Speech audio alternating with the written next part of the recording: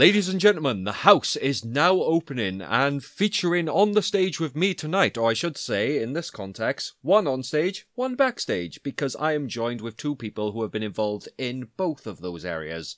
So please give it up for my guests, Isabel Webster and Daniel Malkin. How are you guys? All right. Good, thank you, Scott. How are you doing, buddy? I'm very good. It's just nice to have a catch up with you guys. And just for the benefit of the tape, how long has it been since we graduated from university? Benefit of the tape. What is it? A police investigation? 6 years. Did you not know it's an interrogation, Daniel? Oh, Christ, where's my lawyer? You better call Saul. Oh, No, it's about 6 years. 6 years, yeah. That's just crazy. I went to university with Izzy and Dan, and like I said, they specialise in different areas. So before we actually get into the meaty part of the section, guys, could you please give us a little bit about your backgrounds and how you got interested or involved in the performing arts industry? So Izzy, if we start with you. Hi, I'm Izzy. I don't know. Hi. She's had a breakdown and we haven't even started. Okay. Hi, I'm Izzy. I went to university with Scott to study acting.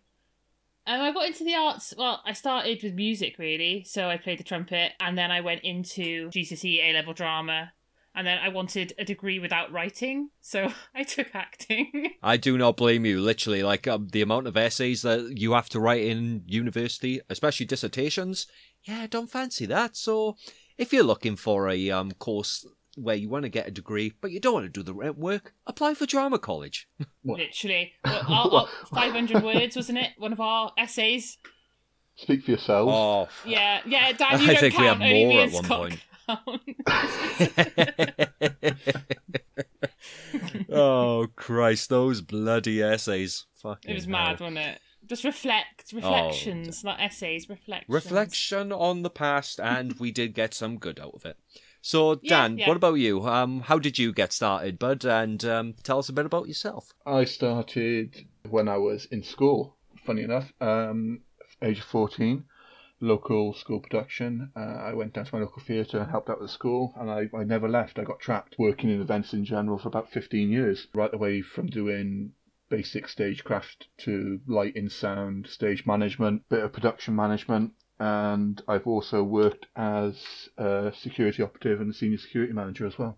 Very nice. So, like, you're well versatile in the organisational side of things, shall we say? Well, versatile is a good way to put it. I mean, you've got to be these days. There's so many fantastic technicians and creatives out there at the moment that you've got to have the ability to adapt to the different job roles, and you've got to be multifunctional in what you're doing. You can't just be a lighting technician anymore. You've got to have the ability to put the lamps up and understand what they're doing. You've got to have the ability to do basic sound or basic paperwork and stage management. And the more you know, or the more areas that you have experience in, and don't get me wrong, I'm no expert, but the more experiences you have, the better and more qualified for a job role you could be.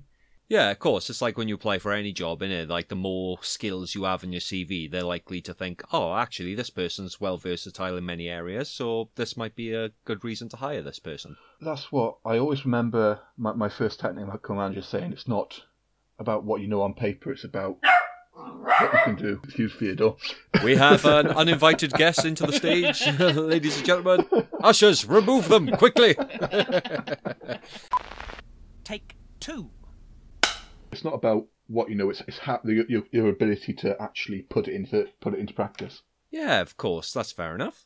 Those of you who've listened to us before, what I like to do is just to break the ice a little bit and just start off with a round of Would You Rather. So I'm going to list off two things, and then Izzy and Dan are going to tell me which one they would prefer. Does that make sense to you guys? Yeah. Yeah. First one, Star Trek or Star Wars? Star Trek.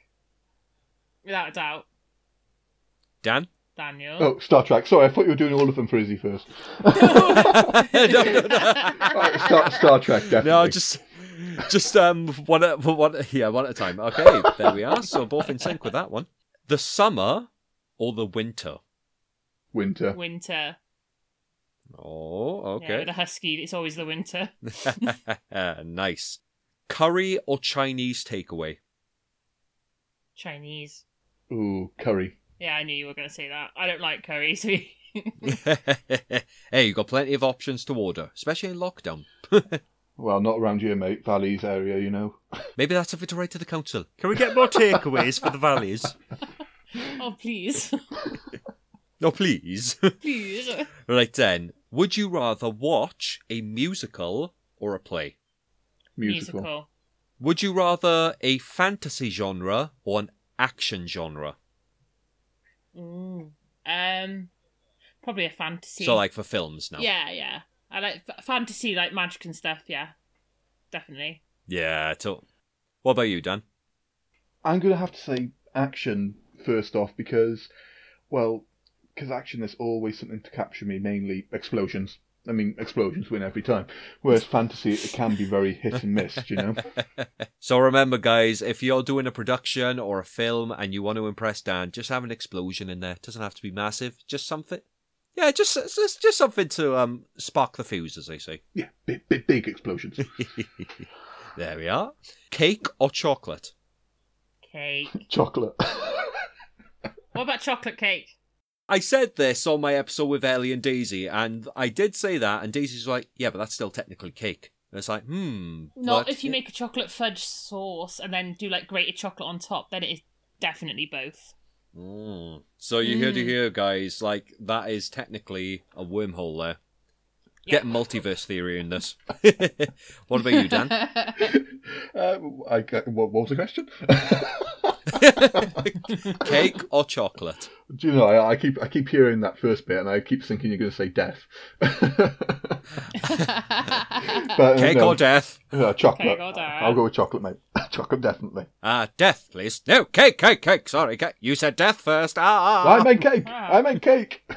Well, Oh, that's a all cake. right. You're lucky you're on the Reject or Recall podcast. There we are. And one more question, guys. DreamWorks or Disney? DreamWorks, because Shrek is life. Disney. We do have Disney stickers all over the living room, so... yeah. You are And forgiven. Disney is almighty. Disney will own the planet one day. So It will. It will. You think the Justice League Zack Snyder cut is big? Wait till you see the Mickey Mouse edition. I'm just imagining the Avengers now with Mickey Mouse. It's like... Hey guys! I'm sure there is fan art out there somewhere. Like, someone's probably like merged Kingdom Hearts with like the Avengers.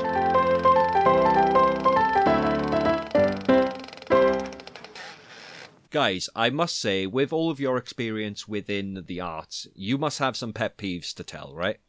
Oh yes. Oh yes. I thought about having an episode with just Dan, but I think Izzy needs to bring him back in a bit, I think. It's like, right, Daniel, that's enough now. Come on, come have your tablets, Daniel.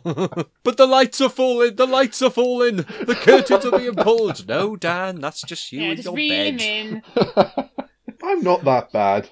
I beg to differ, Dan. I've seen shows with you in uni, and you were like, "Hang on, that rig isn't right." Oh, I wait don't a like minute, that. that They person plugged that stood on in at the wrong. wrong Yes, time. Yes, you are.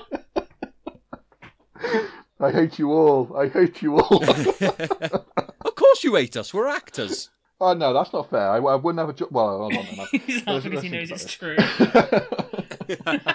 Choose your words carefully, because in the era where people get cancelled, you could get cancelled for much less. Oh, well, if I had a social media account, I'd be worried. Izzy, what would be the first thing that you would like to reject from the performing arts industry, and what has it done that annoys you so much? The worst things for me is leg room in theatres. Especially in older theatres. And my father is 6'5", and we always had to like crowbar him into the seat because he couldn't get into it. Dear. Well, to be fair, the theatre is 80 years old. Do you know? It's... Still, I'm sure they had tall people. No, that they long all ago. short. They were all short. Yeah, we had somebody on before. It was Ellie, and she was saying it's like how it's just being stuck behind tall people in a theatre, and it's like, yeah, well, you can't blame them for the fact the way these theatres were built, like especially with auditoriums where it's just like one straight line. So I completely agree with that. Well, if but they had more leg room, they could stretch their legs out. Have you ever been on an aisle seat and then you had to like turn your knees to the side? It's just like it's on an aisle seat when you stick your leg out and you trip up an usher because you got your legs stretching out to try and stretch the muscles a bit. I have had that plenty of times in my job as an usher. I went to go tell someone off because they were on their phone. Boof! Oh, nearly fell on my face. Brilliant. I'm not part of the show, people. It just happens. Oh, talk about ushers being part of the show. Do you remember when that usher scared me, Dan?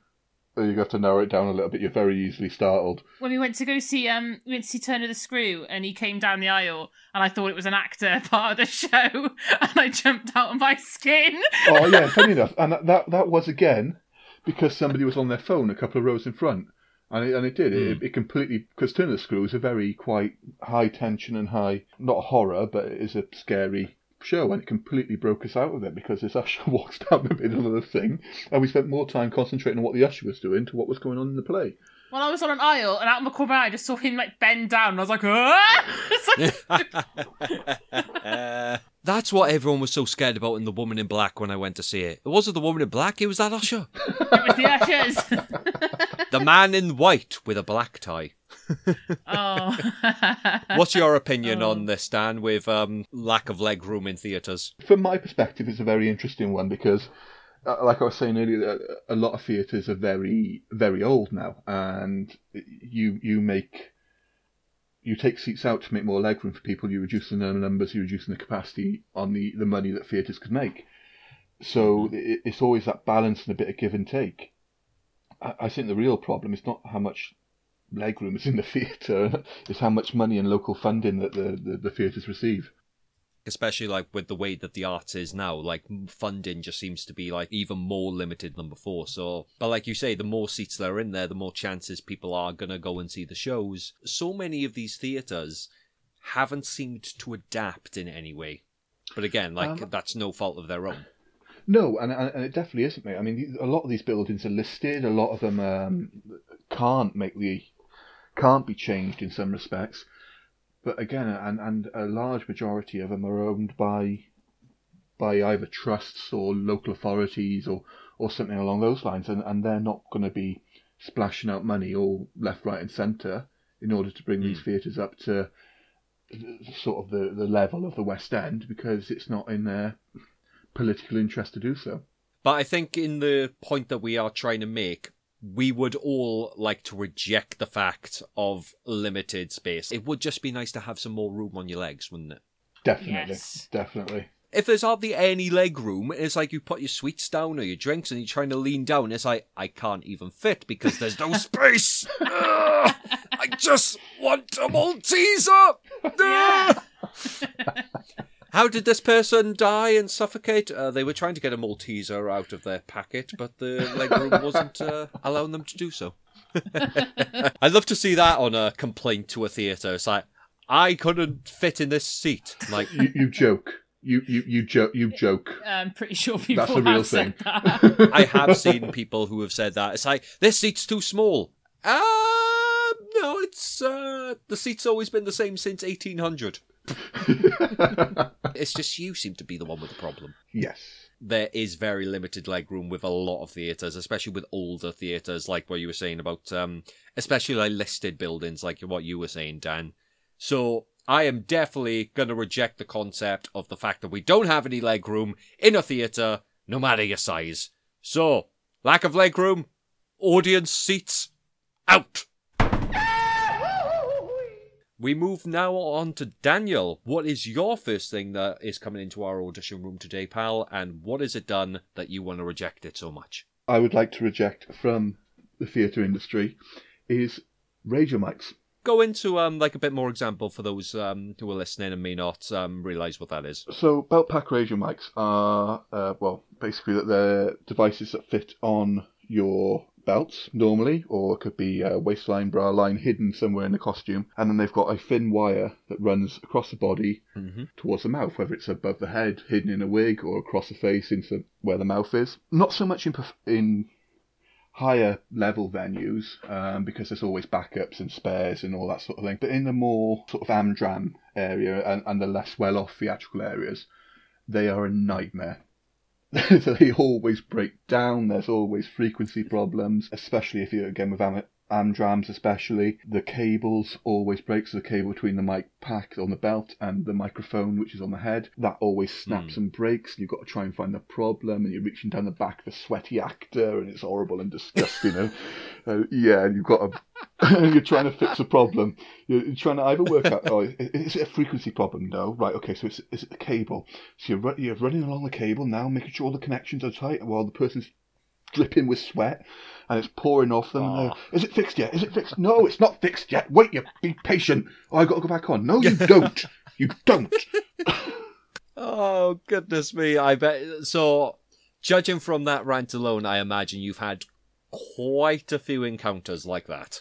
Oh, and don't get me wrong, that they are a key piece of equipment and they are a fantastic help. But the most annoying part of it is that one factor where it runs down, that cable between the microphone and the belt pack always seems to break down and always snaps, and you've got to replace it and cover it in sweat. And sometimes you've only got literally 20 seconds to do it. And using Panto as an example, and a Dame as an example, sometimes they've got 3 or 4 layers of costume on. Oh, no, so they haven't. Literally dig round. Yes, they have. You set me up for that one, bud. You've literally got to either pull it out of their back, or you've got to stick your hand down the back of this Dame and find the connections in the packs and find where the break in the cable is, replace the cable or replace the entire unit, make sure it's working, check it's working. And they're always, I've got to go back on. And like I said, either you've got 20 seconds or 10 minutes, but it's always the same. I've got to go back on. Yeah. No, you don't. No, like literally, I know the script better than you do. You do not need to go back on for another 10 minutes. Let me do my job. Sounds like your problem is sweaty actors more than mic packs. Yeah, I was going to say, is this point more about the actors being impatient or the mics itself?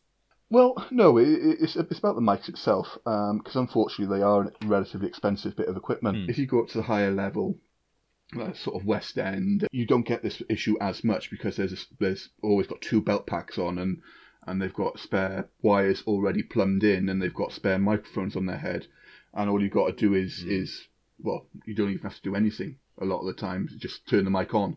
Izzy, have you ever had any encounters with radio mics? My only struggle is I remember when I was in Wizard of Oz in 6th form, we were in rehearsals and the musical director thought we were mic'd up and we weren't.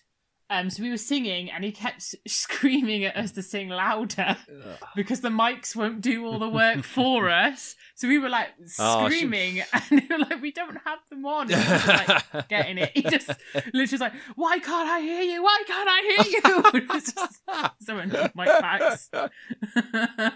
A story I can think of at the top of my head is when I was doing a production of Alice in Wonderland. It was a children's theatre touring production. We were going around schools and everything. And obviously with TIE, it's like a small cast, but like there's always like you're doing multiple jobs. So you're not just acting, you're working the sound, you're working the lights, you're working the scene changes. So you're pretty much doing like everything of like jobs of like 6 people at once. I was playing the Marcher and like, you know, like mascots in football games and stuff like that, it's like they're always like big characters, or I like holiday parks, like so I had to wear like this foam head of the Marcher. There was a microphone attached, but then as soon as I put the head on, the mic was slipping down, and like literally I was just like, well, I can't do anything about it unless I take the head off, adjust the mic.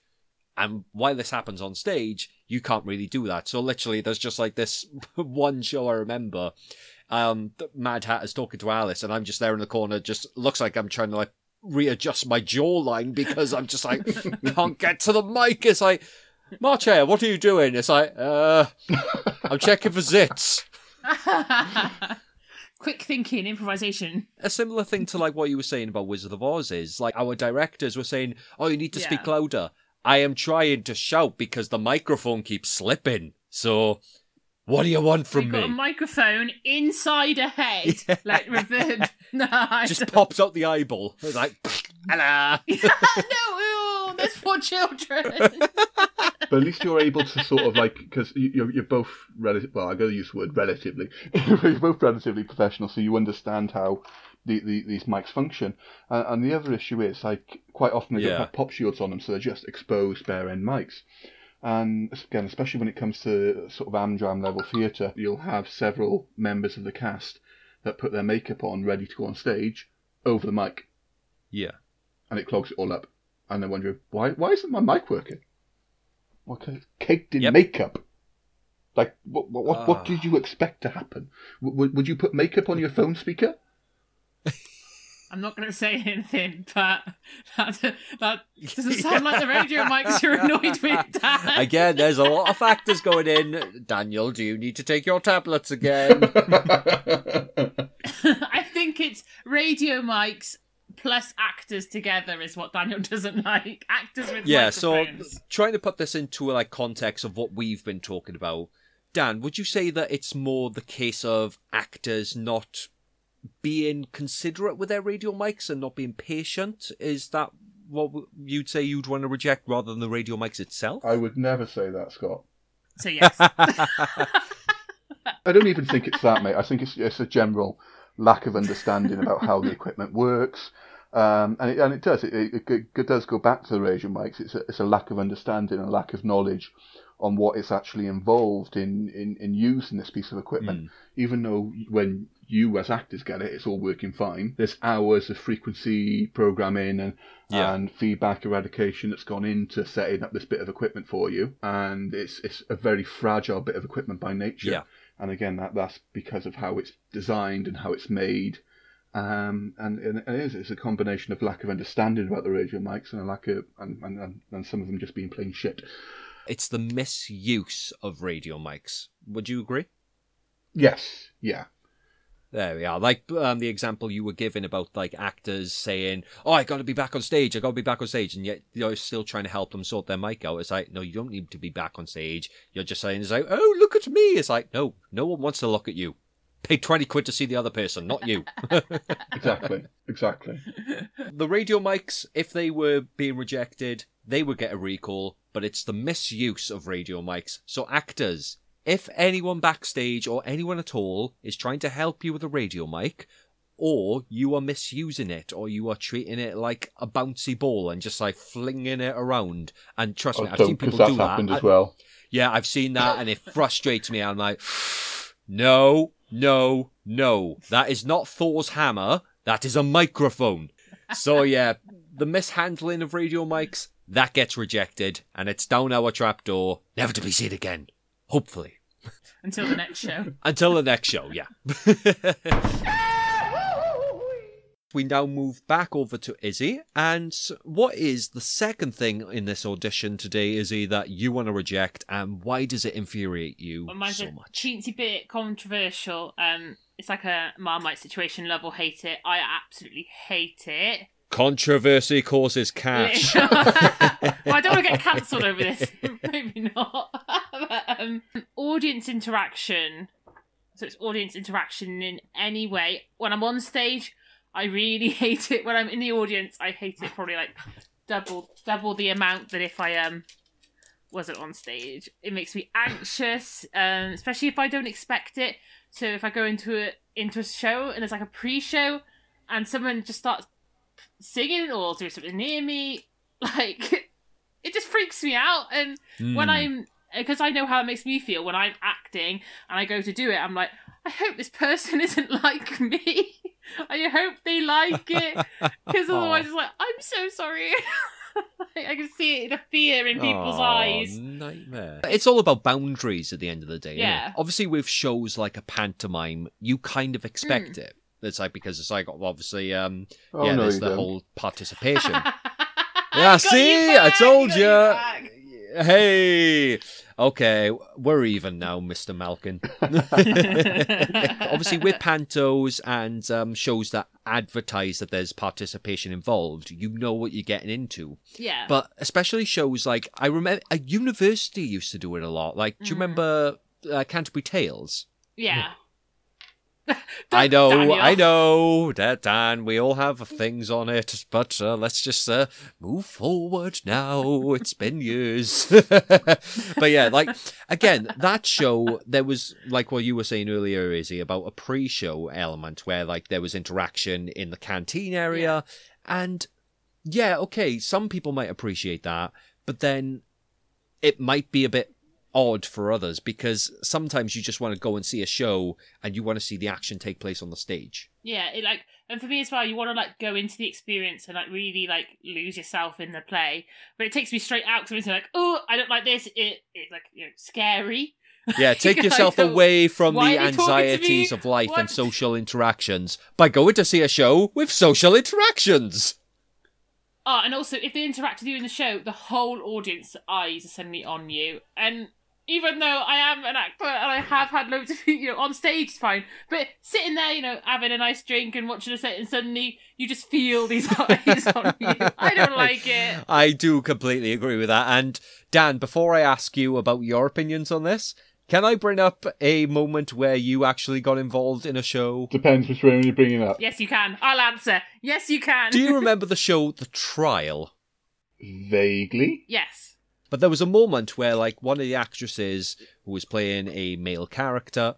Oh, Christ. I know what you're on about. I know what you're going to do. This woman came running through the audience, just shouting at, like, audience members and just saying, have you slept with my wife? And have you slept with my wife? You've been doing my wife. And literally everyone was, like, backing off, like, no.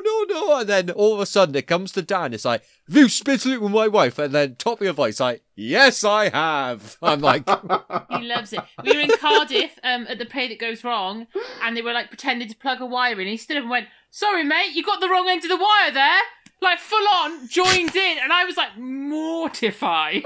I was like, oh, no. And he's like, yeah, mate, that's the other end. He goes, I was like, stop, please sit down. Well, it's not going to accomplish much, is he? Trying to plug a plug into a plug, No, but you just don't. Do you know? The actors, just the look on this guy's face was like, oh, all right. Oh, okay, then. That's the thing. If you want audience interaction, you've got to be prepared to deal with somebody like me.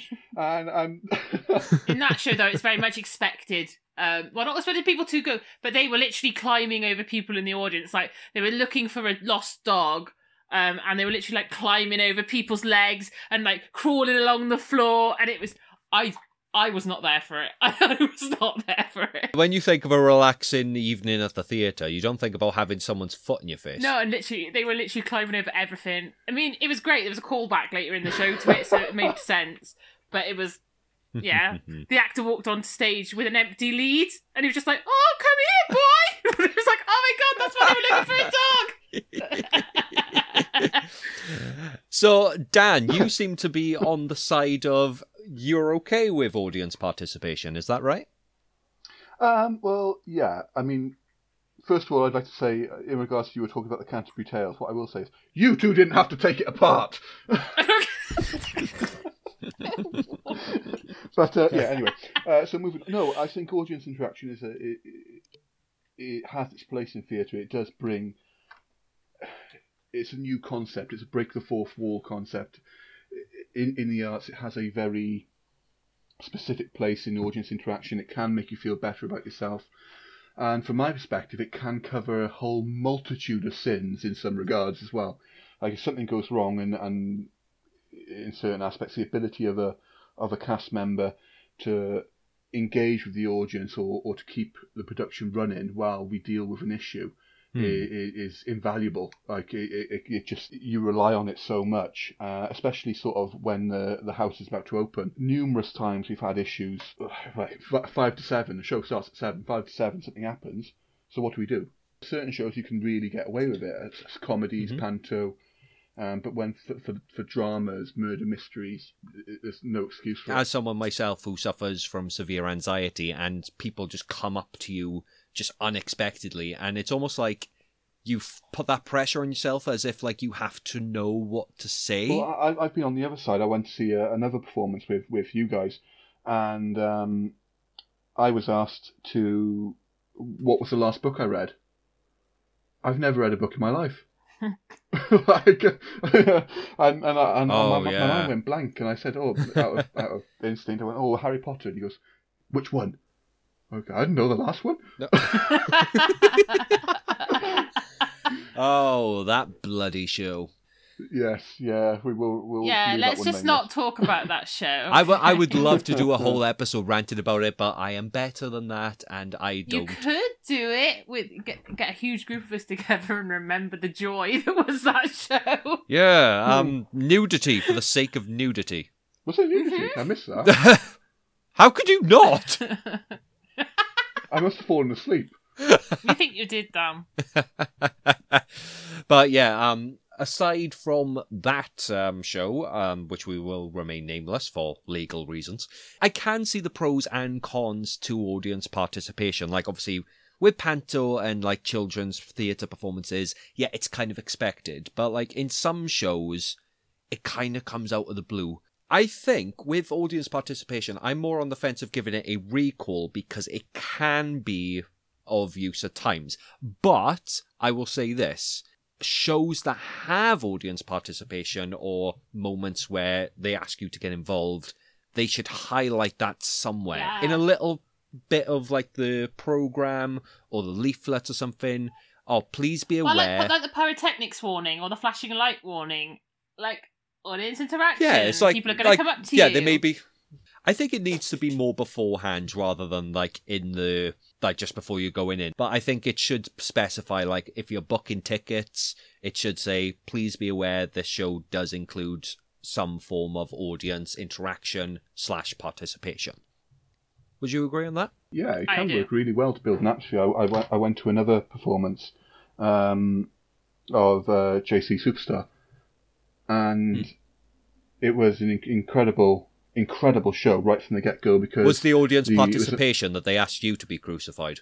No. But what they did do... I was going to say, was- what show was this? Lloyd Webber, what are you doing, man? I love that. But no, right from the very start, you had people walking round in black uniform carrying mock heavy machine guns. Sort of, you had this Gestapo-esque police officers walking round already forming the atmosphere of the first scene of JC. Before the show had even started, you're aware that this is a show about suppression, about unrest, about... You've seen this image of police officers heavily armed walking around the venue. It was incredible. A very, very good artistic choice by a very good director. But were they going up to people and saying things to audience members? They took a very Queen's Guard approach to it as well. Some people went up to them and just ignored them. And I think it was a plant member of the cast. He was like the last one coming into, and he was pushed in. He was hit with a gun and pushed in, sort of thing. Do you know? It's a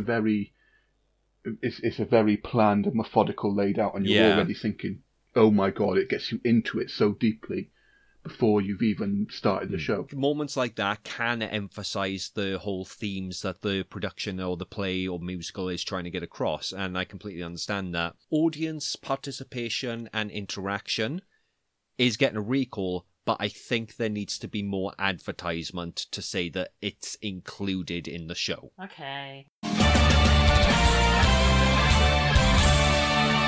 We have our first recall of the episode with audience interaction, but with some minor notes. So, again, it's all constructive at the end of the day, and you can still reject it if you want to. It's all personal preference. But moving on to the next point, Dan, what is the next thing that you would like to reject from our audition room today? So this problem I had right the way through school, because like I said, I started at a very young age, and I have it as recently as before the world ended with the pandemic, when I was in work on the last gig that I worked, and that's people asking me, in my opinion, ridiculous questions in regards to work. The most obvious one is, oh, can you get me this person's autograph? My answer is no. Oh, why? But you're working with them. Or if you got... No, because no matter what job you're doing, it's my line of work. I've got to be professional. Don't get me wrong, I've had photos with people, but it's been at the request of the artist. Been in situations where I have picked up signed copies of stuff, and I've picked up souvenirs and whatever, but you don't ask for it because it's completely unprofessional. And the fact that people are under this delusion that just because you're working in a backstage environment or a security environment, you're instantly best muckers with whatever performer you're working with, is bizarre to me. That's the problem I think people need to differentiate, is the fact that even though, these like so-called celebrities, high-list actors or performers and all that, they are human beings at the end of the day. Yes, yeah. We've been to Comic-Cons, and there have been some like actors like Izzy, Bernard Cribbins, that's all I'm going to say. That was awesome. But again, awesome. you were treating him like a human being. Yeah, I almost knocked him over. Oh God, I forgot about that. And a lot of them, that's what they want from the backstage staff. They don't want any... and I specify a lot of them because it'll bring me on to my third one in a bit. But most people, they are human beings. They want to have a chat with you. They want to be treated like a normal individual. And the lengths these people will go to get these autographs is unbelievable. Like, right the way down to bribes, to flashing, to jumping fences. Flashing? I beg your pardon? Mate, honestly, I've had people, if I flash you, will you let me through? No. Right answer. At the end of the day, again, I don't get... And this isn't just women, this is men as well. Do you know? And people offering bribes, people offering this, that, and the other, and I'm just thinking, no. Like, what gives you the goddamn right to think that you have the entitlement to come into a private area just because you want to make either a quick buck by selling it or meet your Can you idol? imagine in any other field where something like this could happen? I don't know. Can you imagine, if a chef, for example, like, you absolutely love their cuisine and, like, you're just gushing over them. It's like, Oh, I want your autograph. Oh, I want to have a photo with you. Oh, this. You make a brilliant spaghetti bolognese. Can you imagine what Gordon Ramsay would say in that situation, mate? You'd probably love it. yeah.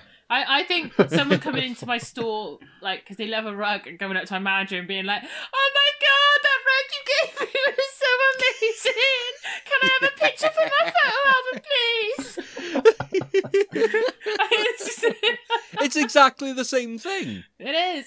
But no, that's just one of many stupid questions that I've been asked over the years by friends, family. Strangers. Yeah, strangers. I hope no friends or family are offering to flash you, Dad. This ain't Game of Thrones, mate. Calm down, no.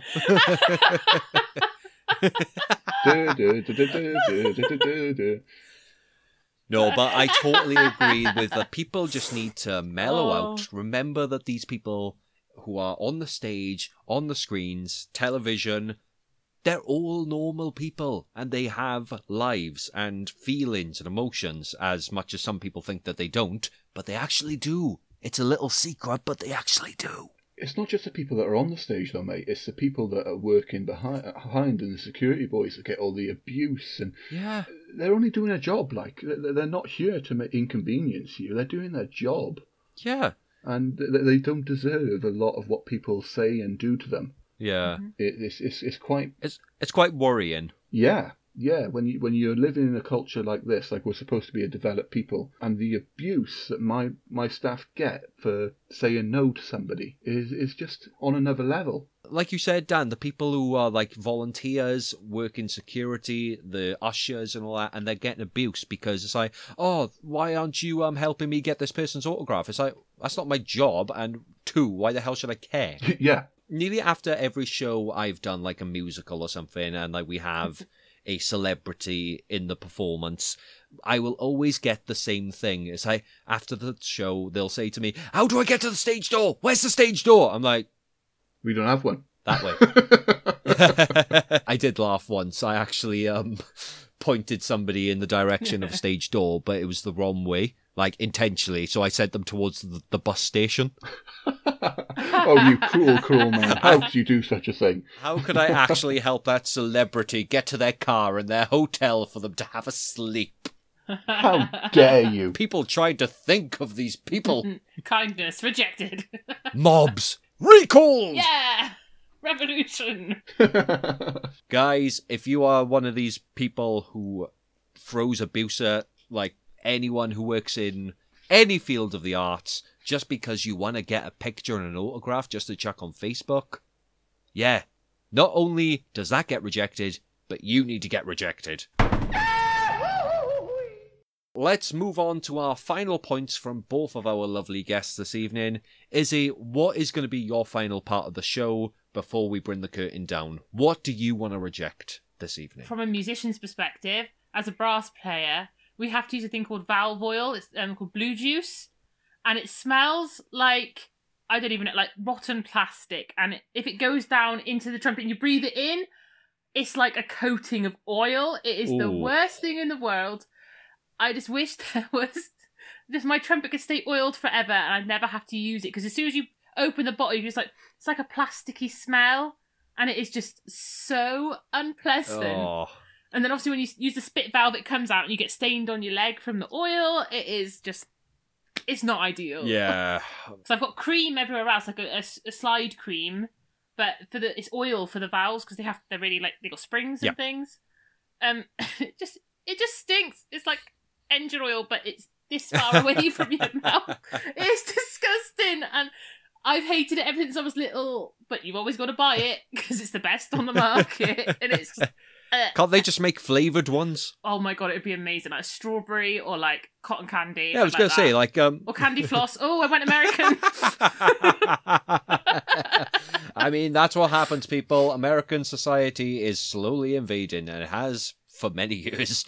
But, yeah, can you imagine...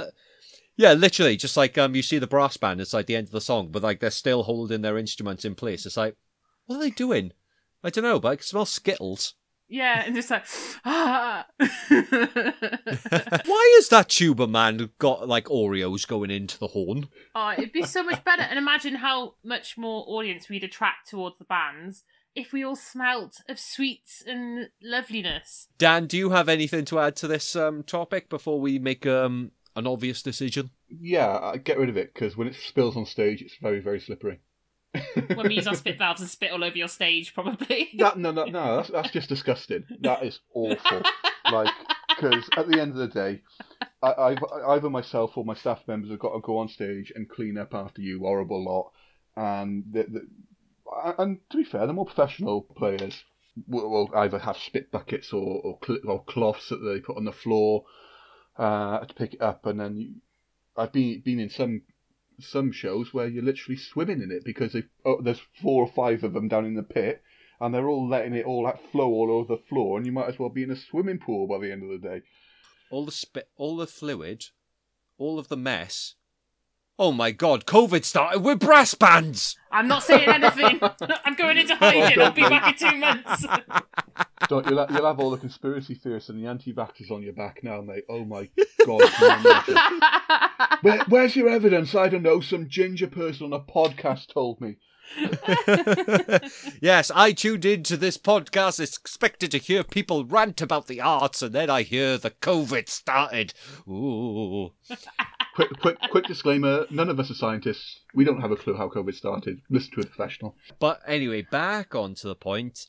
I do think that should be rejected instantly, because one, it's a horrible feeling for you guys playing the instruments. It's also a nightmare for the cleaners afterwards, and Dan, obviously, out of everything I can imagine, probably has nightmares about it. Valve oil. Oh. We want to reject that, find a substitute to make it less messy and actually more endurable. So, I reckon candy floss flavour, chocolate flavour, peanut butter flavour, sweets flavour for the brass band.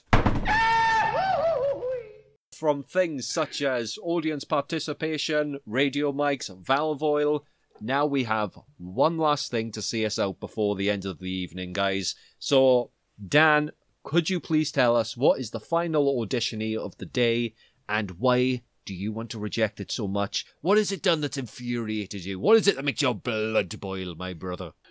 So this is probably one of the things that gets me the most in the entire arts and entertainment industry. Okay. And it does relate to something I was saying earlier, but it is the "but don't you know who I am" attitude.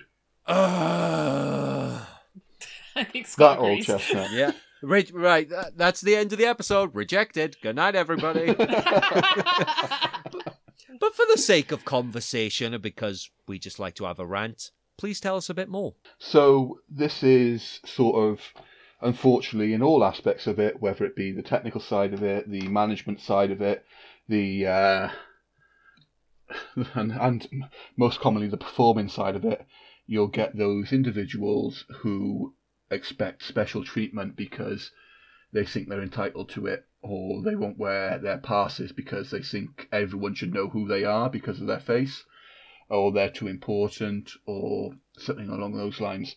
And the attitude that you get is absolutely disgusting. And some of these individuals talk to you like dirt. You're completely below them. Completely below them. Until they need you to do something for them. Yeah, and that's the thing. It's not just even in, like, the arts, I find. I think this applies to everything, like what you were saying. Even people, just in general, like, they think, it's like, oh, I'm better than you sort of thing. It's like, don't you know who I am? It's like, what, you're the manager of Tesco? It's like, yes, I am. But like, the problem that I have is every time that I hear somebody say that, I got to stop myself from saying the old Max Boyce joke. So they go, oh, don't you know who I am? Oh, are you lost again? Do you want me to go and find Matron and she can tell you? Unfortunately, it is a very regular thing. It's not as common among the bigger names. You'd think it is, but the bigger names sort of are more grounded. Don't get me wrong, there are some very notable exceptions, which I won't go into. But you'll find with the bigger names, it's more the managers that are the issue. I've been in one incident where the manager has come in and he's gone, while this person walks past, you must turn your back and stare at the wall. No, because I can't do my job if that's the case. I don't care who they are. I've got a job to do. I'm looking after this individual. I'm not going to divert my gaze. And the actual individual was one of the nicest people I've ever met. It was the manager that was completely anal. No, I completely agree with that. Like, literally, sometimes, like you say, you'll get the nicest person on the planet, but then their manager's like, oh, you can't do this. I own your life, so you must do everything that I tell you to do, and don't you dare look at them. Don't even think about them. It's like, no, piss off, you prick. As you go further down, so you go from A-list to sort of F-list, it's the worst at the F-list. Don't you know who I am? And my attitude, well, do you know who I am? And they go, no. But then you're sort of thinking, well, you don't know who I am, so why are you treating me with such disrespect when this is my stage, sort of thing, do you know? And you're almost thinking, like, you clearly don't know who I am because you wouldn't be talking to me in such a way. Izzy, has there been any incidences where you've seen it firsthand, or...? I just say it, because obviously I'm full throttle in retail now. It's people... Do you know who I am? I'm going to ring your CEO and I'm going to get you fired just because we won't return, like, a £3 pillowcase because it's been opened. Do you know what I mean? Like, my husband does this and he's going to do that. You never hear anything from them afterwards. Do you know what I mean? Yeah, exactly. We had one situation a few weeks ago. I'm still waiting for my letter to complain about me. I haven't had one yet. So, make my day. That's general customers, when things don't go their way. Literally, I work in retail at the moment. Well, obviously, when COVID wasn't a thing. But the amount of things that you get, like you say, in retail, it's just the worst. Like, they talk as if they are God's gift, or like these A-listers. It's like, nobody knows who you are. I don't know, you just work in a bookshop, or you work at Superdrug, or something like that. I don't know. I'm not saying anything against Superdrug workers, but what I'm saying is, you're not exactly God's gift, so why do you feel like you have a step above the rest, if that makes sense? It's the Karen culture, isn't it? Yeah, I just don't understand why people feel like they can have this attitude towards other people. Because, like, especially like with people in the arts, they were at a low point themselves where they were struggling, where they weren't getting much work and all that. Yeah, of course. And yet they would know not to treat people like that. And, like, sometimes you will see, like, the odd occasion where it's, like, child stars, for example, who then grow up slightly and they think, oh, yeah, I was popular then. It's like, yeah, and? Yeah, cool, good for you. Well, and it's the hanger-ons as well. That are, I can remember an incident from a couple of years ago. I was working an event, and obviously you do the risk assessments, and you do this, that, and the other. This person came out of nowhere. He had a AAA badge, came out of nowhere, and decided to jump off the front of the stage into a crowd of children, pretty much. And, like, yeah, so the one rule was that you don't do stage diving. How do you mistake a child's show for Glastonbury? Well, this is how it happens. But anyway, so this person, I don't see him then for a couple of minutes, and he comes back up and he goes to run on stage again. Luckily, the security guy stopped him and brings him over to me. And he goes, oh, don't you know who I am? I'm this person, that person. I've got a AAA badge. I looked at his badge and ripped it up and said, you don't have one anymore. Please get off my stage. I feel like it's this mental state. It's like people are so insecure about themselves. They feel Yeah. they have to make themselves feel bigger than what they are. And even the celebrities that do this, it's sort of like an insecurity. It's like, oh, my No. fame might not always be here, so I have to do everything I can so people remember me. And that's just not the way it is. And there are so many people, like what we were saying about retail, Izzy, like who like are not like A-listers or anything. Like they're no better than you, me, or Dan. And Yeah. but again, they think, oh, if nobody pays attention to me, then I mean nothing. But these people, once they're brought down a peg, though, start to sort of realise, oh my god, maybe I should start acting decently. Yeah. Usually it's once the manager turns the corner and they're like, oh, hello, and you know that they've been screaming and shouting at your colleague, and you turn the corner and they're like, oh yes, I've got a slight problem here, and you're just like, I could hear you from around the corner screaming and swearing, you know. Is this part of the shop like filtered to noise? Yeah, literally. People think it is, I swear. We do live in a society now where everyone feels like they can have like their say without any form of repercussion. And like you say, it's like if you challenge them, it just turns into like, don't you know who I am? Or a personal attack sort of thing. And when I'm doing more of the security work as well, it's what I refer to as Google lawyers. They think they know their rights and they think they can argue the case. And well, actually, no, you don't. You are wrong. Yeah. You will be removed. Or like, and again, we have this issue a lot when it comes to something that they call intellectual property. Yeah. A lot of people may not realise it, but when you go and see a show, the reason that is you're not allowed to take photos and videos of that performance is not just because it's the performance, but the creative side of it, the Yep. sound design, the light design, that's somebody's work, that's somebody's copyright.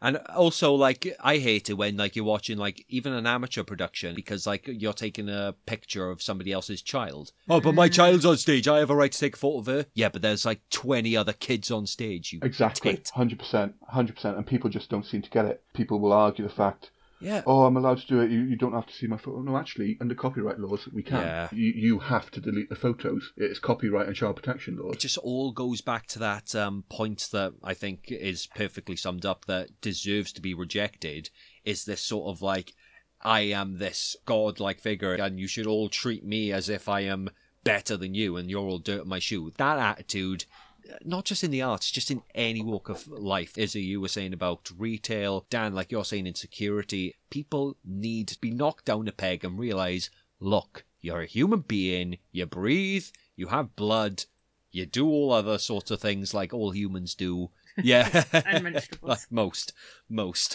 But yeah, it's like no one is any better than anyone, in my opinion. So overall, don't be a dick. Yeah, sums it up good. Yeah, don't be a dick. Sums it up good. That is the mantra of the Reject the Recall podcast. Don't be a dick, because if you are, you can get out the fucking room and you're going down the trapdoor. Just like you divas who think you're better than us. Bye-bye.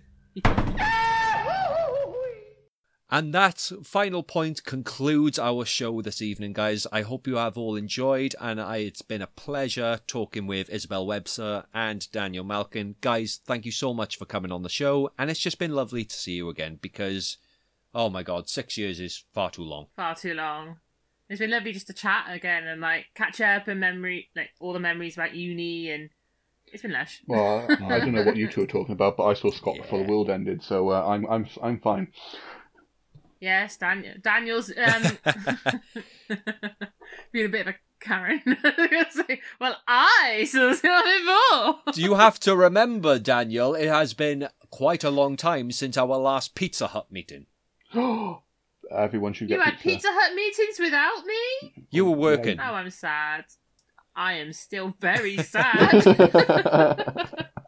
Right, Dan, quick, add it to the calendar. Once COVID's over and the pandemic's all done and dusted, Pizza Hut, quickly. Right, that's set for 2025. Well, the way things are going, that is how it is going to happen. Before we do finish off, guys, is there anything you would like to plug before we finish? Or if you just want to send a message to our lovely listeners? Our dogs have Instagram. Your dogs have Instagram, and I'm only now knowing this. My dogs have Instagram. It's little_n_larger. So it's little and larger. So that's our dog's Instagram. Please follow it if you like cute pictures of dogs and nice scenery, things like that. Everyone That's what needs we got a to little plug. uplifting dose, I think. Go follow that Instagram, guys, because I am definitely going to go follow that in a second. It's cute, and if you scroll down to the bottom, it's got Castiel as a 6-week-old puppy all the way up to now, and then Theodore as a pup all the way to now as well. And Dan, any last words from you, bud?